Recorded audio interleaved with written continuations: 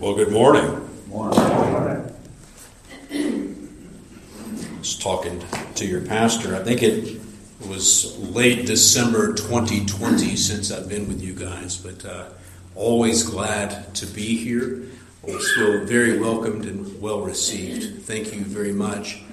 I would like to invite you now to open a copy of your scriptures to Galatians chapter 1. We'll be looking at verses 6 through 12. Galatians chapter 1, verses 6 through 12. This is God's word to us this morning. I am astonished that you are so quickly deserting him who called you in the grace of Christ and are turning to a different gospel. Not that there is another one, but there are some who trouble you and want to distort the gospel of Christ. But even if we or an angel from heaven should preach to you a gospel contrary to the one we preach to you, let him be accursed. As we have said before, so now I say again, if anyone is preaching to you a gospel contrary to the one you received, let him be accursed. For am I now seeking the approval of man or of God? Or am I trying to please man? If I were still trying to please man, I would not be a servant of Christ. For I would have you know, brothers, that the gospel that was preached by me is not man's gospel. For I did not receive it from any man, nor was I taught it, but I received it through a revelation of Jesus Christ. May the Lord bless the reading of his word. Can we go to the Lord in prayer one more time as we look to the Lord for this message? Father, we humble ourselves this morning in your presence once again. We thank you for the means of grace that you have provided to your people. The word read, the word sang, the word declared, and Lord, even the Lord's Supper, the visible gospel that has been given to us. We thank you for these means, and we would ask, by the power of your Spirit, triune God, that you would move upon us, that our minds would be renewed, that our hearts would truly be warmed with the truth of your word, that we would increase in faith. There be anyone amongst us this morning, Lord, that has not bowed the knee to your lordship, Lord, we would ask that you would move upon their heart and grant them saving faith. Have your will and your way with your word this morning. Allow me to get out of your way. We pray these things in the name of Jesus. All the saints said, Amen. Amen. So, you may or may not be aware of this, but in certain academic circles, there's a debate. There's a debate about Paul versus Jesus. That is, and it may surprise you, it may not. That is, some teachers are pitting Jesus against Paul, and they do this by pitting them with two different expressions of Christianity. Oh, they do it this way, and you're going to love it. On one hand, Jesus represents universal love, upholding the law of Moses and the necessity of obedience. Oh, but then there's Paul. Paul, you see, advocates for faith, for the end of the law, and freedom from works. Jesus is often painted as vibrant, spirit-filled, all-inclusive, helping the weak. However, Paul is presented and painted as being cold, theologically heady, logical, hierarchical, rigid, and exclusive. Now, although scholars foster such a contrast, it's not too hard to find this in the church as well. In fact, some of you may have heard this or grew up this way, that the red letters of Jesus, they're more inspired. Jesus will be presented as warm and mild and loving, and Paul uses, that rigid reason and logic. The Jesus Christianity is a way of life. It's organic. Pauline Christianity, it's nothing but technical creed of beliefs. It's an institution. Well, of course, we find such a contrast both wrong and it is selectively simplistic. And yet, if this contradiction was brought up to Paul, how do you think Paul would respond? Well, Paul does have an answer for us, and what an answer it is. But first, let's set the stage this morning. Let's set the stage behind our text, and then we'll see what Paul has to say to us. Paul and Barnabas have just arrived back at their home base. This was in the city of Antioch after a long missionary journey. Now, we have a very detailed description of their missionary journey. Their labors can be found in Acts chapter 13 and 14. This was Paul's first missionary journey when him and Barnabas set out to preach the gospel and to plant churches. Now, before this, Paul and Barnabas were busy. They were busy in the city of Antioch, which became their home church, their home base. It would also came to be their sending church. But then the Spirit worked through the congregation to send out Paul and Barnabas together to herald the gospel. So when the local leaders laid hands on them, they got their traveling papers. Paul, Barnabas, and John Mark, they boarded a ship and they were off. The gospel was going to the nations. First, Paul sailed to the island of Cyprus, and after evangelizing there, they sailed north to minister to the southern part of Asia Minor. We would consider this modern-day Turkey, which then was called Galatia. Before long, Paul found himself preaching in a synagogue in a city of Pisidian Antioch, where he delivered one of the grand and wonderful sermons in the book of Acts. You could read that in Acts 13. Yet in addition to the many conversions that they did find, Paul also met up with something else. I'm sure you know it all too well. Opposition. Some of the local leaders, some of the local members of the synagogues there, they were jealous. So many Gentiles were embracing the gospel, and so they paid off city authorities and had Paul and Barnabas chased out of town. Now, this, of course, did not slow Paul down any. He continued on to the cities of Iconium, Lystra, and Derbe. In fact, it was in Lystra that Paul was stoned to death. He was left for dead. But then, of course, we know that the Spirit brought him back. Nevertheless, despite the persecution, Paul and Barnabas, after this, retrace their steps to establish a church at each of the towns that they had been. So they're retracing now, okay? And as they went back, Paul would strengthen the souls of the saints. They would encourage them in their faith and appoint then elders in the congregations. They would commit them to the Lord, and then they would move on. In this way, when you really think about it, Paul got up and running. Churches for the Lord dotted throughout the entire region of Galatia. Well, finally, after a total of 1,400 miles, some of which covered the harsh terrain of the Tarshish mountains, Paul and Barnabas made it back home. Came back to his home church in Antioch, where they could share all that the Lord had done through them and maybe, just maybe, soak up some rest and relaxation. Yet with Paul and Barnabas back in Antioch, their joyful return didn't last very long. You see, a controversy was brewing in Antioch.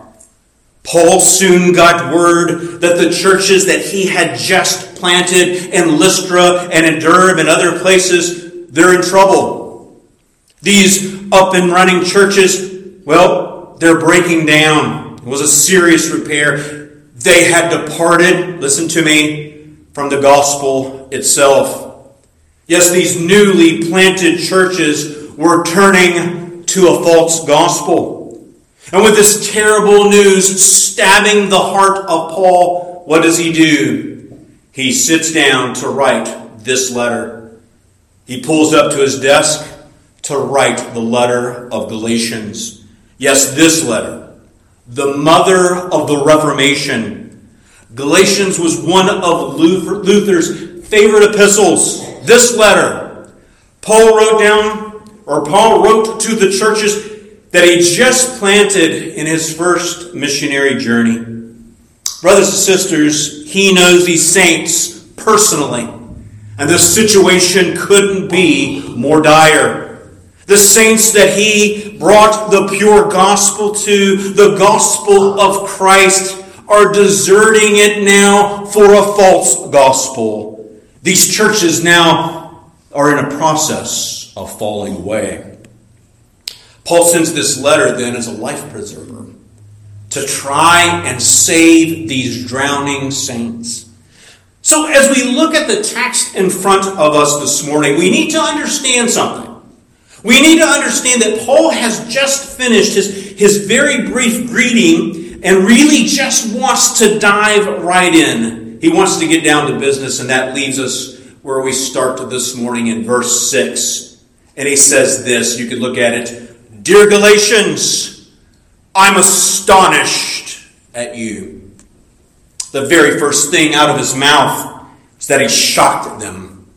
This is no positive, optimistic surprise. This is, I can't believe you're being so bad. This is you telling your dad you just put gasoline in his new diesel truck. I'll let that sit for a second. And no doubt, it is atrocious what they did. They so quickly are deserting him who called them. This is then a personal abandonment. This is a defection, a changing of allegiance.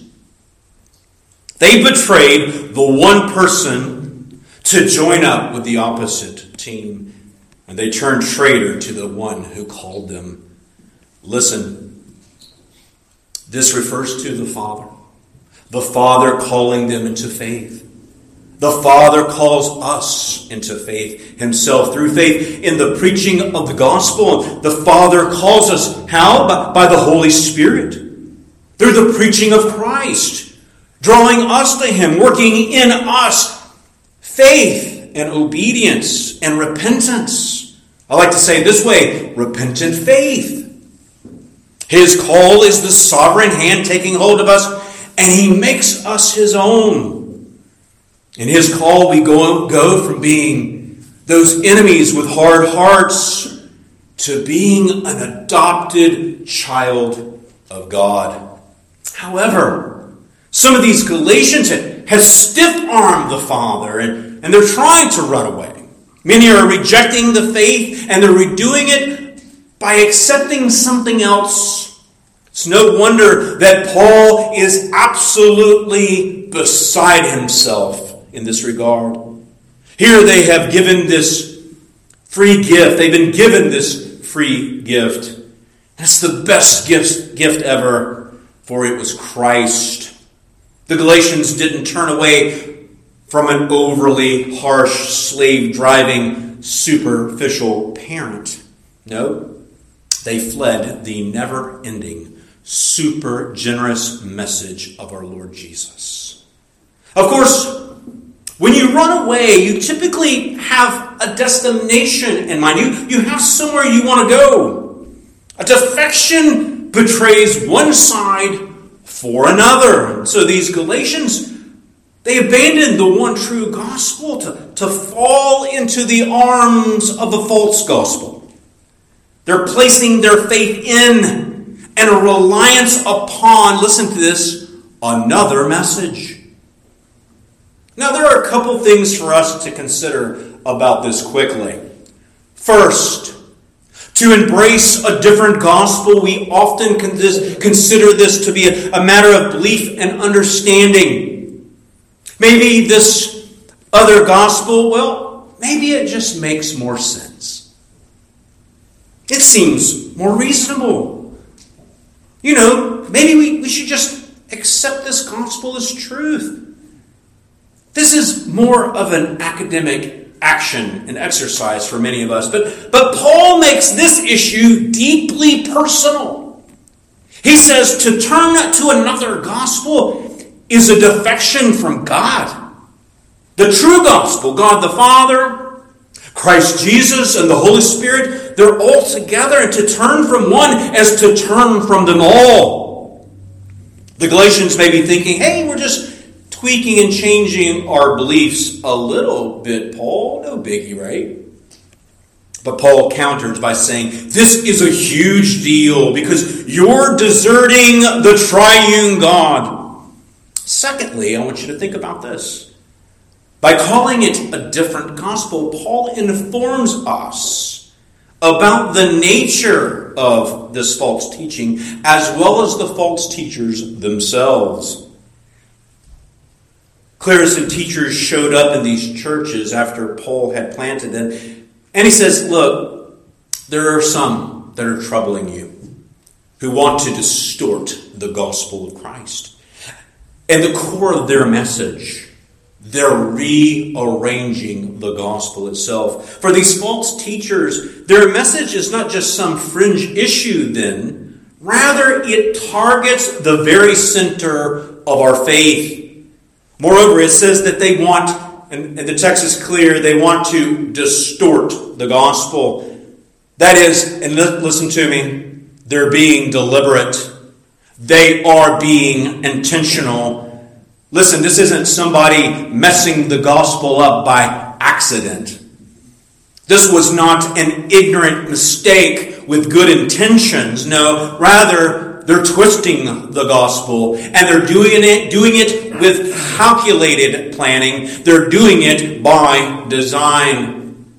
With prearranged malice, these troublemakers then, their purpose was to warp and contort the gospel. Though, as he clarifies, there isn't another gospel at all, is there? You see, a different gospel doesn't actually exist. Think about it like this. The gospel is not, listen to me, the gospel is not like a dog. It's not. There are pit bulls and shepherds and poodles and labs and Rottweilers and Great Danes. We know there are a numerous variety of shapes and sizes and colors and hair types, and yet they're all still dogs, aren't they? This is not so with the gospel. The gospel is more like a special recipe, in particular of your grandma's homemade pie. So, is it lunch yet? Every ingredient must be exactly right with the precise amount. Think about it. If you change grandma's pie even a little bit, it's no longer grandma's pie. It's your pie, and I'm sure it's really delicious. Oh, but it's not grandma's. So the gospel is God's recipe for salvation. And like a science experiment, if any detail is off, then it doesn't work. In fact, it might just blow up in your face. You see, the gospel is one of a kind. It is unique. There is only one. Only one gospel. Brothers and sisters, and it is not to be tampered with. Indeed, Paul gets serious now. He gets severe. He says this, even if we or an angel preaches a different gospel, let him be accursed.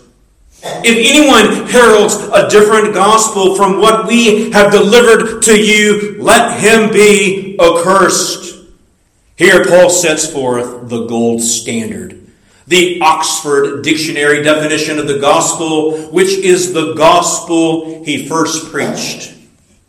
The gospel that Paul preached, that they embraced in faith. This is what we would call the master gospel, and there is no other. If anyone tweaks it, anyone, God's curse falls upon them. In fact, if Paul himself was to alter it, he says that he would be accursed. Yes, even if an angel preaching another gospel would come, they would be accursed. Brothers and sisters, this is huge. Back in Paul's day, many believed during that time in angelic visions and dreams. And they considered this during this time to be some of the best sources of truth. Like it was the way to see if something was right? Like the best source of truth. An angel told you? Well, man, how can an angel be wrong?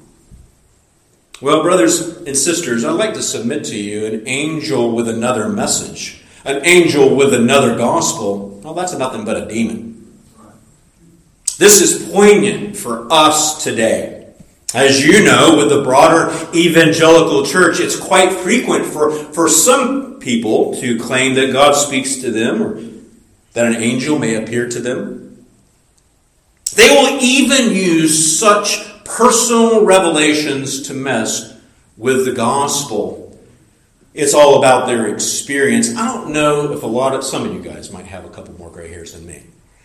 It was a while back, and I know this may come as a surprise. Every once in a while I get myself in a little trouble. Okay? So there was this false revival in Florida.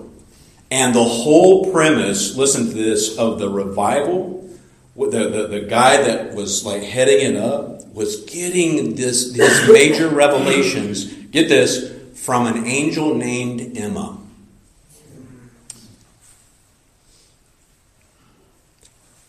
Hundreds and hundreds of people were being deceived by this schmuck. And during that time, I was in a completely different movement. The Lord has graciously brought me out of that. I've got a friend I see over there that came out of it too.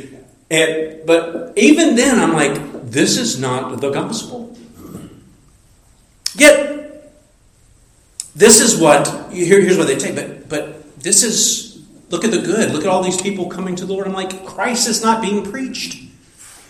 He's preaching some weird experience and some kind of overly exaggerated bunk that has nothing to do with you coming to faith in Christ and repenting from your sin. This is not real.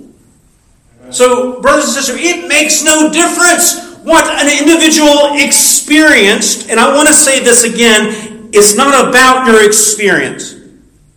I don't say that to hurt you. If it's contrary to God's gospel through the apostles, then it is not of God. Rather, as Paul says, it's accursed. Moreover, this curse is not a general curse. This is scary stuff. This curse is an anathema. A special curse with its roots in the Old Testament. You see, the anathema curse was the most severe curse, as it meant this, to be devoted to total destruction. Anathema is what Israel did to the city of Jericho. That's one of the greatest examples of anathema. Anathema was the fire of the Lord that we read about this morning that consumed Nadab and Abihu. It meant then that your life, listen to me, your life was forfeit, and not just here and now, but also in the age to come. Additionally, the anathema curse was typically very, very specific for a type of sin. You see, it was a sacrilege. That is, it meant to profane something that was considered holy unto the Lord. These sins were violations then against the Lord's own holiness around the tabernacle. This is significant. This is the curse that Paul calls upon on these other gospelers. So that this means that Paul values the gospel, listen to me, as a holy thing to the Lord. I'll say it this way. The gospel is holy like the Ark of the Covenant in the Old Testament is holy. It is holy like the recipe for the holy anointing oil, where men cannot come with fresh fire to do their thing with their own imagination. The gospel is holy unto the Lord. It is God's gospel. Amen. Paul is not messing around here, brothers and sisters. He couldn't be more serious. He couldn't be more somber. Thus he brings up the issue of who is he trying to please. In being so narrow-minded about the gospel, he's being dogmatic. Who exactly is Paul doing this for? This is what he's getting at. So he asks this question. He goes, am I seeking the approval of man or of God? Now, this is an essential question. This is a good question to ask. One that really we must ask and answer. So Paul asks again. He asks this question. He goes, am I trying to please man? Is Paul just another man pleaser? To be a man pleaser or a God pleaser? That really is the question. But why does Paul bring this up after calling an anathema on those that tamper with the gospel? This is a good question for us to ask. Well, it's because holding to one gospel, and I'm not here to step on your toes, but I want you to listen to me. Will you give me a second? Holding to one gospel really upsets people. The one gospel of Christ or the highway. People do not like to hear this. You may have read it somewhere too. Jesus said, I am the way, the truth, and the life, and no man comes to the Father except through me. People prefer a variety of gospels. It's kind of like fruit. We all have different tastes. We've got different constitutions. I mean, if you don't like an apple, you can get a mango. If you doesn't like a mango, you could eat a peach or a pear instead. You see, we like to personalize. If I was to take you to Walmart right now, you could get 26 different varieties of ranch dressing. I'm not quite sure why we need so many, but we do like variety, don't we? So, with this in mind, our own ethos, we understand this, that a lot of people want their own personalized gospel, our own personalized Jesus. The one and only gospel, just too restrictive at times. You mean I have to go to church on the Lord's Day? Additionally, this pleasing man probably counters a charge. A charge made against Paul. Paul, your gospel's just too easy. That is, believe in Jesus alone. Your obedience doesn't play a part in my salvation. Surely this is too good to be true, the false teachers would say. Surely God requires some effort on your part, some sacrifice.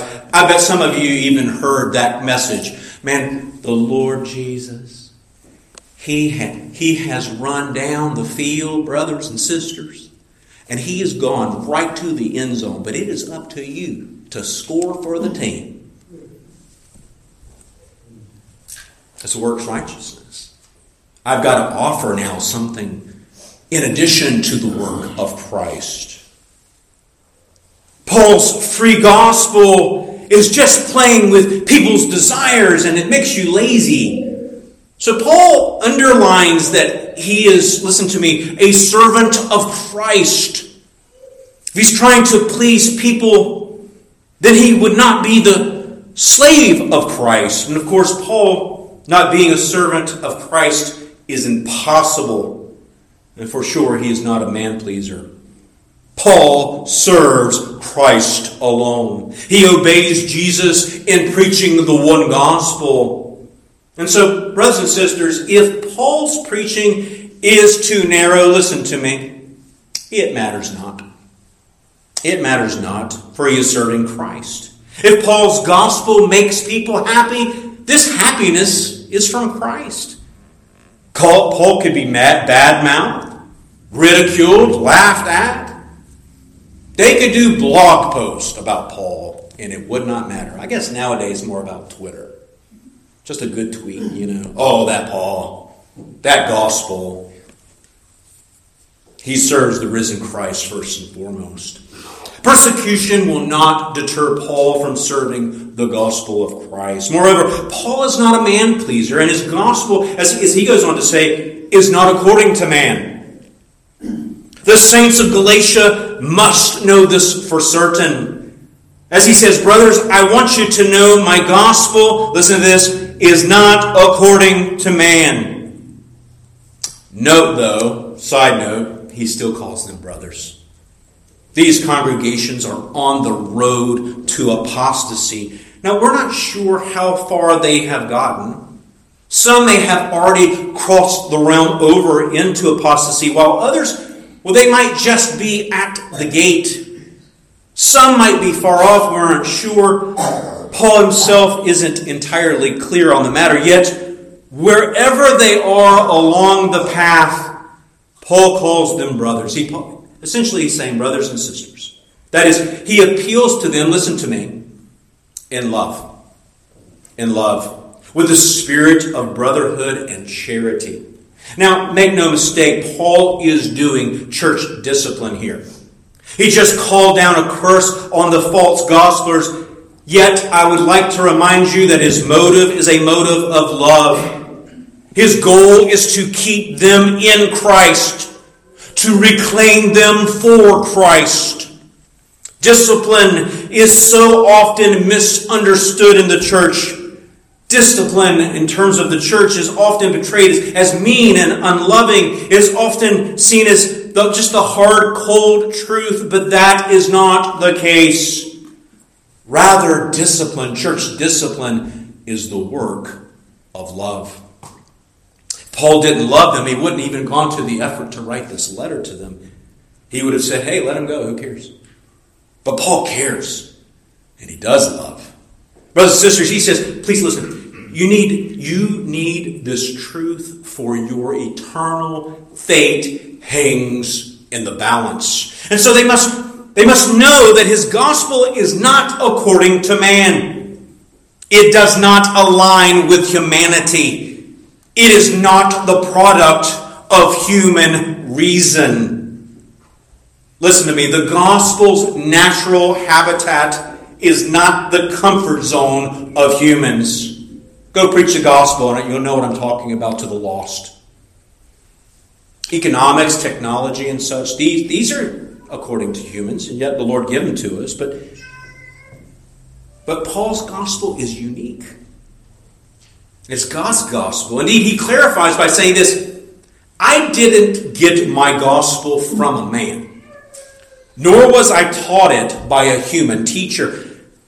Now, to receive it is for the gospel to be a tradition. Paul was not entrusted with the ancient gospel tradition, nor did he learn it in a classroom. Some scholarly, wise sage did not teach Paul. He didn't pull him aside and teach him the gospel. Now, these methods of learning the gospel, these are not bad, and I want to make sure that you hear this. You see, we get the gospel as a holy, precious tradition. We have the privilege of sitting under the means of grace every Lord's Day, and we get schooled in the gospel every Lord's Day. So this is not bad. However, this is not how Paul got the gospel. Instead, Paul was handed the gospel through the revelation of Jesus Christ. Let me tell you what this means. This means that Christ revealed his own person and work to Paul. Paul had a personal encounter with the risen and glorified Christ in his flesh. Talking about Paul. Paul met Jesus in his risen body. Paul did not meet an angel like Zachariah's encounter with Gabriel. Paul wasn't sent the gospel in a dream or a vision. God didn't speak to Paul in riddles or parables or literatures. Instead, the ascended Christ brought Paul into his glorified presence. In the cloud of splendor, Jesus told Paul the true gospel. So, an angel and anyone else, for that matter, cannot contradict Paul's gospel. For his gospel is the gospel of Christ. This is why Paul likens the gospel, listen to me once again, to a most holy thing. The gospel is Christ's most holy word. It is his most holy possession, and to sin against it deserves anathema. Thus, is there a Paul versus Jesus? Let's return back to the question. Is there a Paul versus Jesus? Does Paul's gospel, let me say it this way. Does Paul's Christianity differ from that of Jesus in the Gospels? Absolutely not. Absolutely not. There is no Jesus versus Paul. Instead, there is the earthly Jesus compared to the glorified Christ. Let me explain. As Paul preaches nothing but Christ's revelation. So listen to me clearly, saints. There is no verses as Jesus is the same today, yesterday, and forever.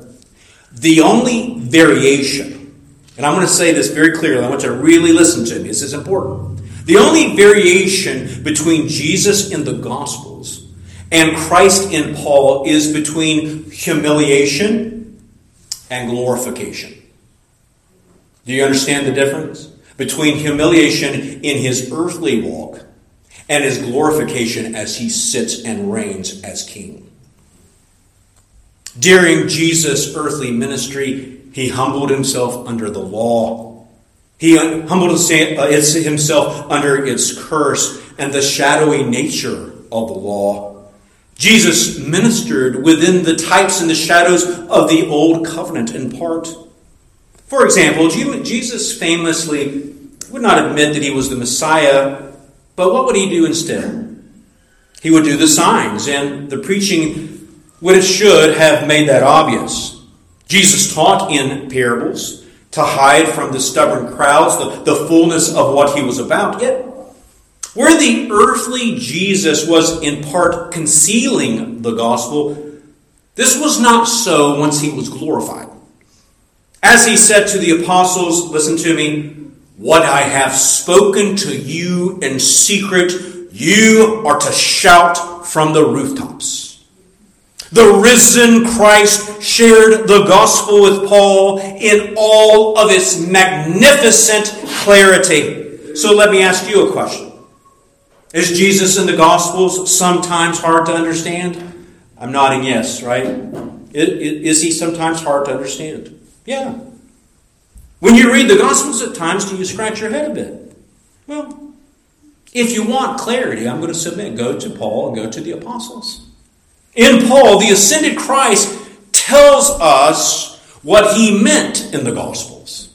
Paul, in his Gospel, then, is not a diversion from the authentic Christ in the Gospel. Rather, through Paul, our glorified King is making clear what he said and did on earth. In Paul, you hear the one true gospel of Christ. And it is this rock-solid confidence that your faith, listen to me again, that your faith needs against troublemakers who deliberately distort and contort the gospel.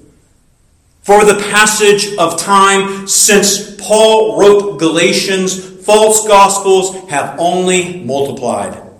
Indeed, the Roman Catholic Church stands as a lavish monument enshrining a false gospel. New perspectives on Paul rise every other generation. It's the same message, just a new t-shirt.